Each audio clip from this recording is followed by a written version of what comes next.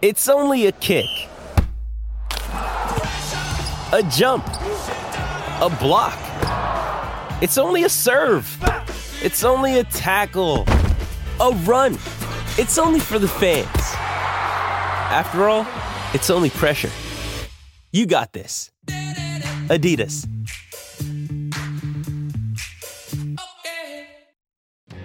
My final test series. Well, it's pending on what you guys write and if the selectors pick me.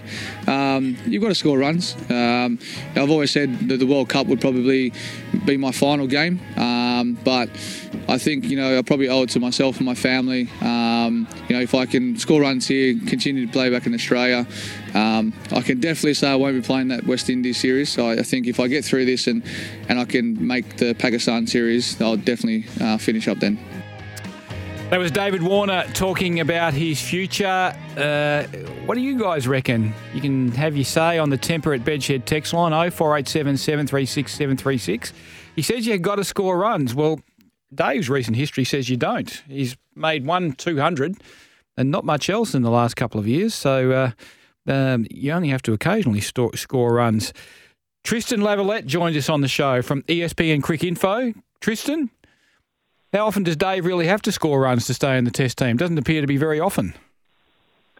Yeah, morning, Duff. We've talked about it plenty of times over the last 6 months. He hasn't scored many runs the last couple of years. He hasn't scored many runs in his career in the UK either. So, look, I thought it was very cunning from Dave Warner to essentially flag when he wants to step aside in Test cricket, almost in politician mode, actually. So maybe it's a future career for him. But I sense that he's going to at least play, he's obviously going to play the World Test Championship final and probably the first 2 tests of the Ashes. But after that, if he's struggling and Australia starts slowly in the Ashes, then who knows? I mean, it might be a bit of a sad farewell for Davey. Obviously, he wants to have a farewell send-off at home at the SCG against Pakistan in January, but that's a long way off. Still another 6 months to go, and there's a lot of cricket to be played. Some tough Test matches coming up here in the UK. So, look, it's going to be a really tough battle for him. He's not been in great form for some time. Even in the IPL, he made runs, but he looked pretty sluggish for most of that tournament. So it might not be the farewell send-off for him, but look, he's still got a few chances, and the more chances he gets, I'm assuming he'll make some runs at some point. Yeah, if you get enough chances, sooner or later you're going to make runs. I mean, that's the law of averages, isn't it? It's just, I would have thought that Test cricket is supposed to be the pinnacle of the game, and therefore you want your best players playing, and you want very elite standards applying to selection, and you're not just he's in the team, so therefore he'll stay in until he wants to leave.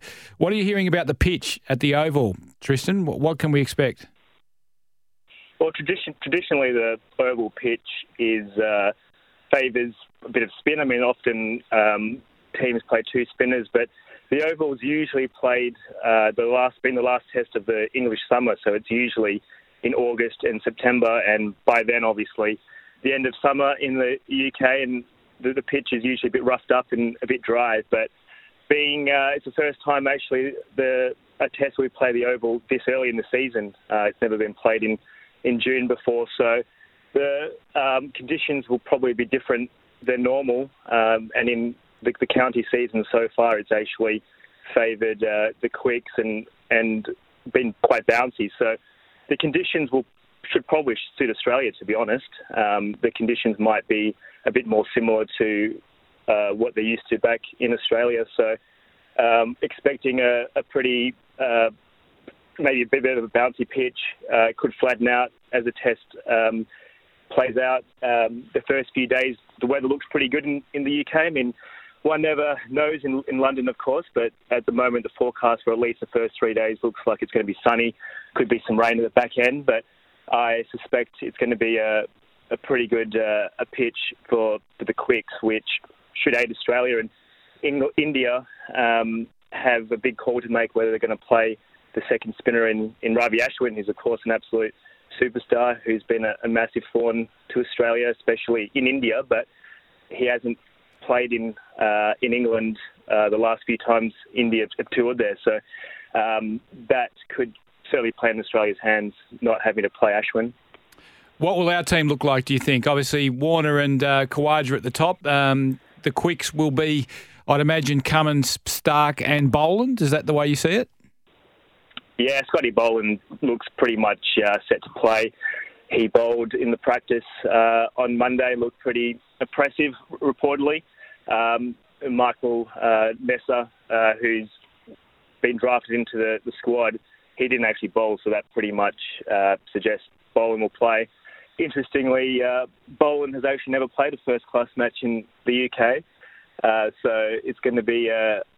these conditions should be tailor-made for him, and the Duke's cricket ball, which swings more than the Kookaburra ball in Australia, should be perfect for him. But, Michael Nisa is a very, very accomplished cricketer, and he's been in really good form in county cricket to start the season, and is actually basically a genuine all-rounder. So he would have been, I think, a really good option as well. But I think Australia's going to reward Boland for helping Australia get to the World Test Championship final. And, of course, his record has so far been outstanding. I think his average is about 13 and only climbed to double figures after he didn't take a wicket in his last test in India. But I think they'll reward him. He deserves an opportunity. But Australia's side is pretty settled, and same top six that has essentially been there the last couple of years. So no surprises really in the Australian team. So they've got a very settled team, and I think we'll start slight favourites. Cameron Green, how excited are you about him as a cricketer, and what might he be able to do in this game? Will English conditions suit him? Yeah, I think it will. He's so far proven that he can play sort of everywhere. Even the IPL, he was quite destructive at the back end of the tournament. What I like about his batting is that he's very patient. He doesn't just go in there and play baseball. He takes time.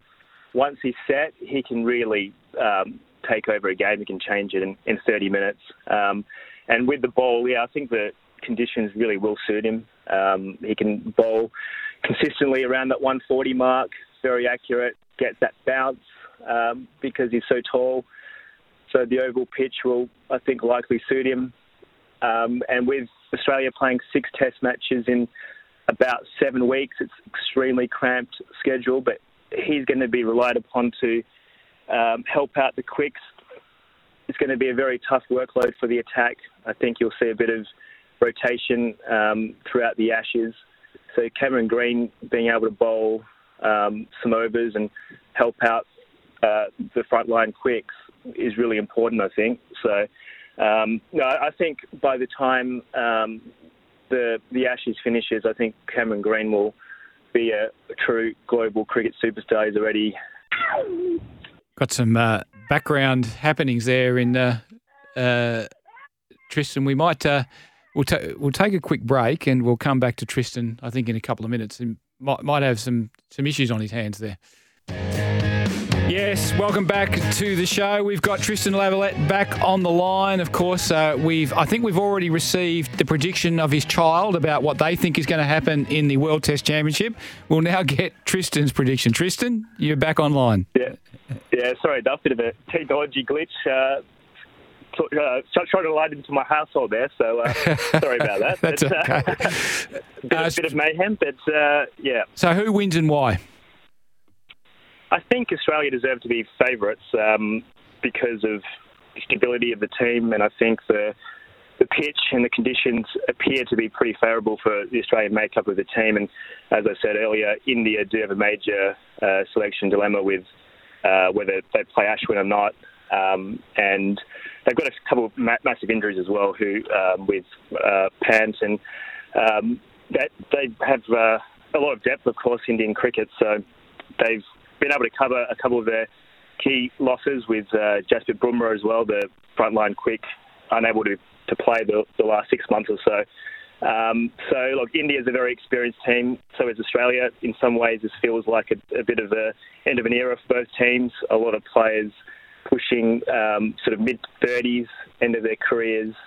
So it feels like this rivalry between the teams, which has been probably the best contest in Test cricket for many years. But the last 4 series, India have actually won each series, including 2 in Australia. But they've been very close. It's been 2-1 results each series. So there's a lot of reasons why India can win, and they feel very confident against Australia, but I think Australia should feel pretty confident in these neutral conditions and conditions that appear quite favourable for them. Tristan, thanks so much for joining us on the show, mate. Good luck with covering the Test. And, of course, SEN's coverage of the World Test Championship begins this afternoon from 5 p.m. Western Standard Time. First ball at 5:30 across the SEN network. Our commentary team will include Adam Collins, Ravi Shastri, Harsha Bogle, Bharat Sundaresan, Pete Lawler, Louis Cameron and Nikesh Rugani. Make sure you have your SEN app downloaded, updated and ready to go for uninterrupted cricket action as Australia chases history versus India. Also, make sure you get across Tristan's coverage on ESPN Cricinfo. Thanks, Tristan. No worries, have a good day. I'll get back to my crazy household. Well done. Yeah, well played. Keep it under control there. Tristan Lavalette.